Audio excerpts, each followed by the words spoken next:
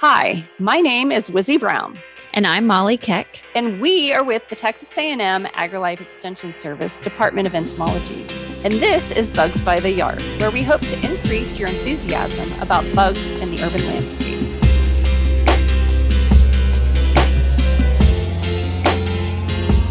This week on Bugs by the Yard, we are talking about another social insect, which is super exciting. And this one probably, while it's a really cool insect, biologically speaking, if people have it in their yards, they're generally not too terribly thrilled about it. And those are going to be the Texas leafcutter ants. A scientific name of these are Atta texana. So yes, these are native to Texas. So even though they are a native species, they can turn into a pest, which can be somewhat irritating for homeowners. Do you have these on your property? No, I don't. I want to say I wish I did, but just like you, I always tell people, if you don't have them, you think they're awesome. If you have them, you absolutely hate them because they seem like they're very exotic, like they should be tropical. I don't think people realize that they are native to Texas, but they are. And there's other species, right, that are found all over the world. I bet if you're in West Texas, you probably don't see them very often, but Central to East. To Louisiana. They even go over to Louisiana, yeah. And I think that's where they stop. I don't think they go past Louisiana or north into other I think states. It's just Texas and Louisiana. So we're special, which is kind of cool. Again, if you don't have them to deal with. But these are also called, other than leafcutter ants, they're also called town ants, and they're also called parasol ants. And there's reasons for those names. For town ants, that kind of refers to their mounds that they make are kind of clustered in little town areas. And then, of course, leafcutter ants is because they cut leaves off of plants.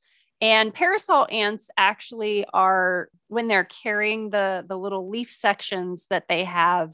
Looks like a sail. Kind of looks like a little parasol, that they're carrying around. So, they're all appropriate names.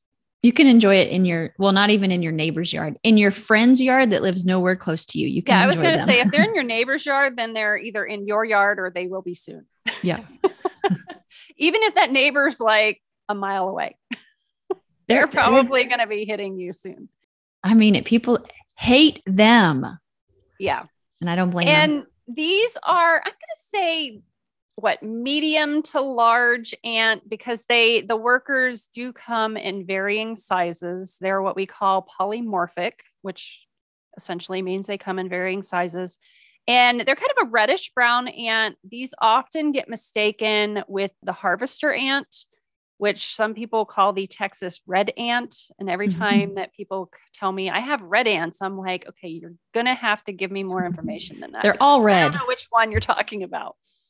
But these are a reddish brown. And the big key characteristic on these that I always look for are the spines. They have spines on their head and on their thorax, which, unless you're an entomologist, you probably aren't looking for spines on the ant's head and thorax. But if you want to determine if you have leafcutter ants, I guess if you just find a random ant, that would be the best way. But, if you see the mounds, they're rather distinctive, or, obviously if you see ants carrying pieces of leaves around, those are going to be leafcutter ants. So it's kind of a dead giveaway right there. And the mounds look like volcanoes. So some people will, since they mound up, they'll think they're fire ants sometimes, but they have a cavern and then a single entrance and exit hole that you do not see on fire ant mounds. Yeah. And they're usually clustered, which, unless you have a severe infestation of imported fire ants, you're not really going to have the mound clustering that you would get with the leafcutter ants. Yeah. It could be 100-foot square foot area. And you've got, 25 of those, bubbling out of the ground. Massive amounts. Yes. They're all over the place up here. Do you guys have a lot of them down there? Yeah. It seems like here they maybe prefer sandier soil, but we'll get them in rural areas. And then people that, live in the, the center of the city. In fact, many, many years ago now, 10 plus years ago. I did a study with a company and we were looking for leafcutter ant mounds to treat. And one was downtown or South Side San Antonio. Wow. So like truly an urban, the oldest urban area that you could be in San Antonio. So I guess they don't care what kind of soil it is, but sandy soil, I don't know. They tend to be real common there. Well, here in the Austin area, we kind of have that delineation of I-35 where our soils drastically change from one side to the other. You know, on the western side, we have rockier soils, and on the eastern side, we have black clay. They definitely have areas of preference. Usually the calls that I get are going to be somewhere along, I'm going to say the lake, even though it's not a lake, it's actually the river, but we call it Lady Bird Lake for some reason. I don't know. They're going to be near water. We used to have some down by our office, but they put in the new toll road. So I imagine that they're not there anymore. Dug them all up. Yeah, probably. So, but yeah, they're again, they can be in the middle of the city. They can be out in the country. And I've seen cases of these where people don't have the mounds. They just have them popping up like little kind of exit holes coming out of the ground, and they're trailing because they're a gardener and they have all the lush plants. And so those ants are living, or their colony is somewhere else, like down the road. And the ants are tunneling and trailing down to where all of the good plants are. I've even seen them where they have tunneled like under the street. Oh, wow. And they're like popping up across the street because people are like, I don't understand where these are coming from. And it's like, you need to start talking to your neighbors to find out who has mounds that look like this in their yard. And it's definitely one of those things. If you have that kind of thing going on, communication with your neighbors, finding out where they are, and then coordination to make sure that kind of everybody's on the same page. Because if you're trying to manage them in your yard and everybody else is just kind of like, oh, whatever, it's going to be horrible.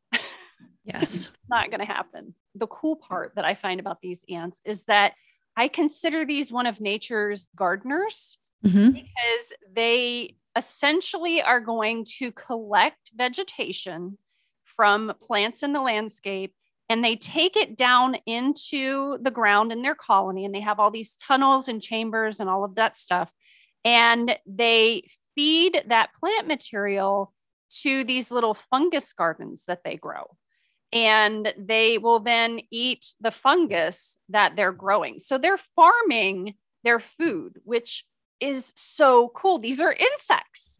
And it's insane. I mean, it's so cool and so neat. And I love it. So it's one of those things that you kind of really, truly have to appreciate nature and evolution and how they have gotten to this part, because how long did it take humans to actually decide that we were going to start farming instead of doing hunting gathering? It's just, and here we have insects that are just like, oh, hey, here we go.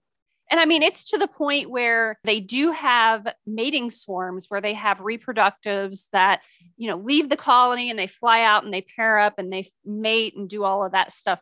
The female of that has a little pouch that she carries a little bit of fungus in. So after she mates and she goes to start her new colony, it's like a sourdough starter. She has a little fungus starter for her new colony. Oh my God, this is so cool. I didn't know that. I didn't know that at all. Does she feed on it? Like, does she eat it so she can have some energy for laying the eggs until the eggs develop? I think no, because she has to use that to start her fungus garden. So it's like on fat reserves, just like the regular ants that she's caring for the young and whatnot. And then once those workers pop out, then she's like, okay, here we go. And they just start their little thing. And I'm just like, that is possibly one of the coolest things ever. You have to explain what those reproductives look like, because they look so different than the workers. Huge. Yes. With huge rear ends and very red. When people see the reproductives, or what we call swarmers of these ants, they often panic because I would say that they are larger. A lot of people mistake them for the red wasps, the Polistes that we get, the paper wasps, but they're bigger. They are bigger Yeah, than they're those fatter. wasps. And they're definitely bulkier. And they kind of have almost like rusty colored wings. And they do have elbowed antennae that is kind of at a 90-degree angle and has that kind of split, which kind of is a giveaway for ants. These things, they're enormous. And when they swarm, they definitely say, here we are. Yes. And it happens after a good rain event, usually when we haven't had a good rain event in a while, and people will argue up and down with me. I know what a leafcutter ant looks like. This is not what that is. I'm like, just Google it. Just Google a picture of leafcutter ant alate. And then they're like, oh, or reproductive or swarmer. And I go, oh, I guess that is what it is. You may find them with or without wings, because once they fly out of the colony and they find whoever they're mating with and they mate and they drop to the ground, the males are going to die. And then the females will actually chew off her wings so she can tunnel down into the ground. Their colonies are they're massive. I mean, absolutely huge. I've seen colonies where I don't even know. I mean, meters across, like 10 meters across in diameter. And they're just enormous. And that's just like what you're seeing with the mounds on top of the ground. Tip of the iceberg. Who's to say what's going on underneath and where their tunnels are going? And it's just huge. And this is another one. I definitely Google this because it's so cool. If you Google leafcutter ant nest excavation, you'll actually see some of the ones where they have poured something down into the mounds and solidified the tunnels and chambers and all that stuff. And then they're going through and they're excavating that. And it just kind of gives you an idea of how massive these things can be. And it's not just one queen in there, right? They have multiple queens. So that's one reason why it can get so big. Yeah, huge, absolutely huge. As far as these being problematic, they certainly can be. Again, it depends on where they are. If they're in somebody else's yard that is far away from you, then look at them and study them and they're super cool. But when they come into your yard, they're going to be eating stuff in your landscape. They're going to often first go for the tender new growth of stuff. But at this time of the year, when we're talking about wintertime and there may not be as much stuff for them, then they're going to go for whatever. They're not going to be terribly picky. I've noticed that there are certain plants that they really enjoy. First in the landscape, it's like fruit trees, peach trees, citrus a little bit, but mainly peaches, and then roses, crepe myrtles. And then after that, if you don't have those three, or they've eaten or they've stripped those three things down in your landscape, then that's anything. Yeah. Are there like plants that people always say they're going after in your area? Usually it's the ones that everybody has in their landscape, that's roses, true. Crepe myrtles. That's true. Yeah. Like this is what I have. So this is what they're going after. I know it's annoying if they're eating your plants, and that could be frustrating if they're defoliating things, because that's causing stress on your plants. The other problem that I've run into is them excavating and creating colonies underneath the foundation of homes. Have you ever had that with people? Yes, I think they're definitely considered a structural pest because that vast void that they make, there's nothing supporting your foundation. Same thing with roads. I've known people that have driven over a road and it's fallen in while they're in their vehicle. Maybe not like a concrete or asphalt road, but just a dirt road to their property. I wouldn't be driving or doing anything real heavy over a big old leafcutter ant mound. Yeah. So it's one of those things that it really kind of needs to be, I'm going to say managed, because I have not had any experience with somebody being able to get rid of these. Yeah. I mean, have you ever had anyone that's been able to successfully suppress? Because also, I don't think you can ever eliminate them necessarily, but you can try to suppress them. But has anyone ever had success suppressing them on their own without enlisting the help of a pest management professional? It depends on what their level of success is, I guess. There you go. Yeah. Yeah. If someone's having, and they'll say, I've been fighting these years and years and years and years and years. Well, in that case, you've been spending a lot of money. It might be a good idea to hire someone to do it better the first time, get 6 months of suppression, and then they come back out in 6 months instead of you constantly dousing the environment with pesticide and getting maybe 10% reduction, And that also goes to what pesticides are being utilized as well with pest control companies versus the stuff that's available to homeowners. Right. There's a wide difference there. Yes. And I definitely encourage people, if those mounds are within, so many feet of their structure of their home, call a pest control company to come out, because then it is considered a structural pest and they can use products that work really well against them that might actually give you elimination, but you cannot get your hands on probably as a homeowner. And you certainly don't have probably the tools to apply it properly. Right.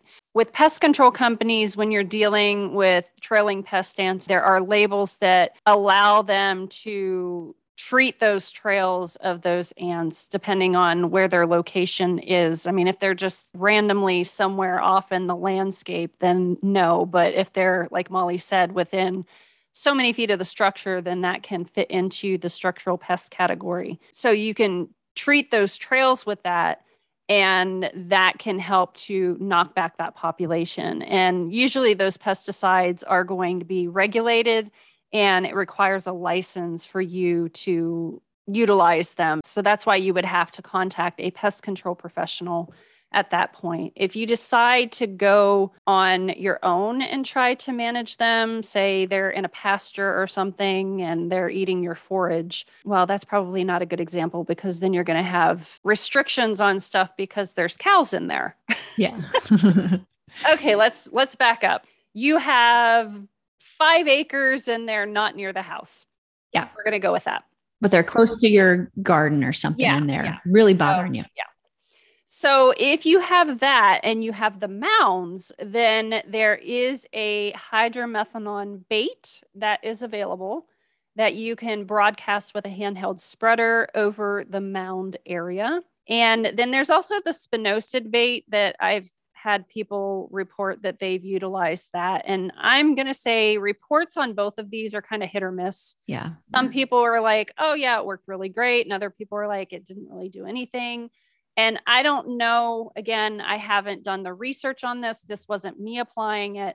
So I don't know if it was user application that was the problem, if it was that particular population of ants, where they were located, what was going on in the environment. I don't know, but it seems to be hit or miss. In that study that we did, we evaluated a product that is no longer available. It was available in South America. It was actually a citrus pulp bait because they're attracted to citrus. And then the active ingredient in it was fipronil, I think. And it was super duper effective, but wasn't ever actually approved in the United States. And then we evaluated that against the hydromethanon bait. It's not the same as your regular fire ant Amdro. It has like a sugar attractant, a sweet attractant, plus the protein. And so they're a little bit more attracted to it. And what I found, I only got like 50% of the mounds had suppression. And even that was anywhere from only 3 months to maybe 6 months. Everything was active no matter what I used by 9 months again. So whatever you use, don't expect it to kill them. There's no silver bullet. What I found was that if you accidentally get anything down their holes, they hate it and they abandon that little area and they make another hole somewhere else. So don't pour anything down the holes. And then also, if I saw them trailing and I sprinkled it along the trail where they were headed back into the nest, so they're carrying their food, sometimes they would pick some of that up and take it in the nest. So those two things were usually, I had better results that way. So I would go back out in 2 weeks. And if there was no suppression of their activity, then we retreated. So you might have to retreat every couple of weeks until you really start to see the populations go down to a level that your plants and you can tolerate, because you're probably never going to have zero. And I think what we have found is that fall treatments give you better suppression through the spring and summer than doing a spring treatment. And that's because in the fall, they're starting to dip in their population size. So if you kill 50% of them, there's only 50% maybe in there. And so you've really killed a good chunk, and there's less to ramp up in the springtime. So now's a good time. If they're active, give it a go. And you can pair that with other things. You just don't want to use it in the same area. If you get a residual spray or a residual dust of some sort that just has ants on the label, it's not going to be labeled specifically for leafcutter ants, but you can just look for an ants general product, and you can use that around the base of the plants that you want to protect, or along the trails, as long as you are not baiting in that same area. You don't want to put the bait and the residuals in the same place because you would contaminate the bait and they wouldn't pick it up then. So you want to use those in two different areas. But even if you do that, it's just going to be a back and forth. You knock back a portion of the population, you wait for it to kind of build back up, you treat them again, you knock back that portion of the population, and it's a back and forth thing, which isn't the best answer, but it's all we got at this point. It is. The other thing that I also found was that apply when they're actively foraging. So if it's really hot, that's going to be in the evening. And although you might see them moving in and out of their mound, they're actually excavating and cleaning it. So if you put bait out, they're going to clean that up and not take it in. So do it when you actually see them carrying their little sails. And then people are saying, well, why not? There's such a big problem. Why don't we have anything? And that is because they're so pocketed that they're not widespread. There's really not a market. If we only have them in Texas and Louisiana, think about the millions, if not billions of dollars it takes to get a pesticide on the market for something. And they only have 2 states that are capable of using it. I mean, why are they going to spend that money on it? Yeah. Doesn't make economic sense. And exactly. So we're going to go with just the basic ant type products and do what we can with that, I guess. I mean, it used to be that people could fumigate, like do a ground fumigation with these. And of course, that was a pest control professional licensed person that was doing that. But I can't even imagine doing that. I mean, how do you tarp that when you don't know where they all come out? It's just... You're killing everything in that ground. I can understand why they don't do that anymore. Now they do a lot of like adding a foam. If you don't have the mounds in your yard, then you would want to target the plants that you're protecting, the trails that you're seeing, and then kind of like the little openings that they're popping up out of. And on that one, I would probably just use a residual dust or spray, since you basically are having foraging ants come into your yard, and just kind of knock those back, and hopefully they'll go find something to eat in somebody else's yard. Yeah. Or something to feed their garden. Will freeze kill them? I'm sure that's what everyone's asking. Everybody's hoping. No, it's not. They're too deep. So if you think about it, they're in the ground. So if they want to escape cold temperatures, they're just going to go further down into the ground. And like I said, these colonies are massive.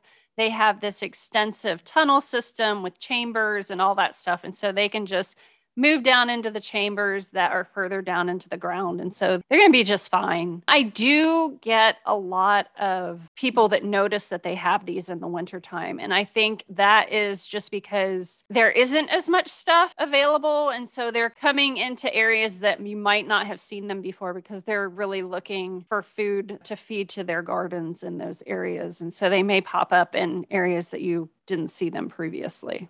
Mm-hmm. While leafcutter ants can be a challenge, they can also be extremely interesting to watch if you are interested in learning more about insects. Definitely appreciate what they do, but if you have them near your house or feeding on plants in your yard, then take that into consideration for learning how to manage them. Depending on if it's by your house or far away, that may affect whether you contact a professional to take care of that problem for you or not. So if you have any questions, you can go to extensionentomology.tamu.edu, and we will catch you next time on Bugs by the Yard. Thanks for listening.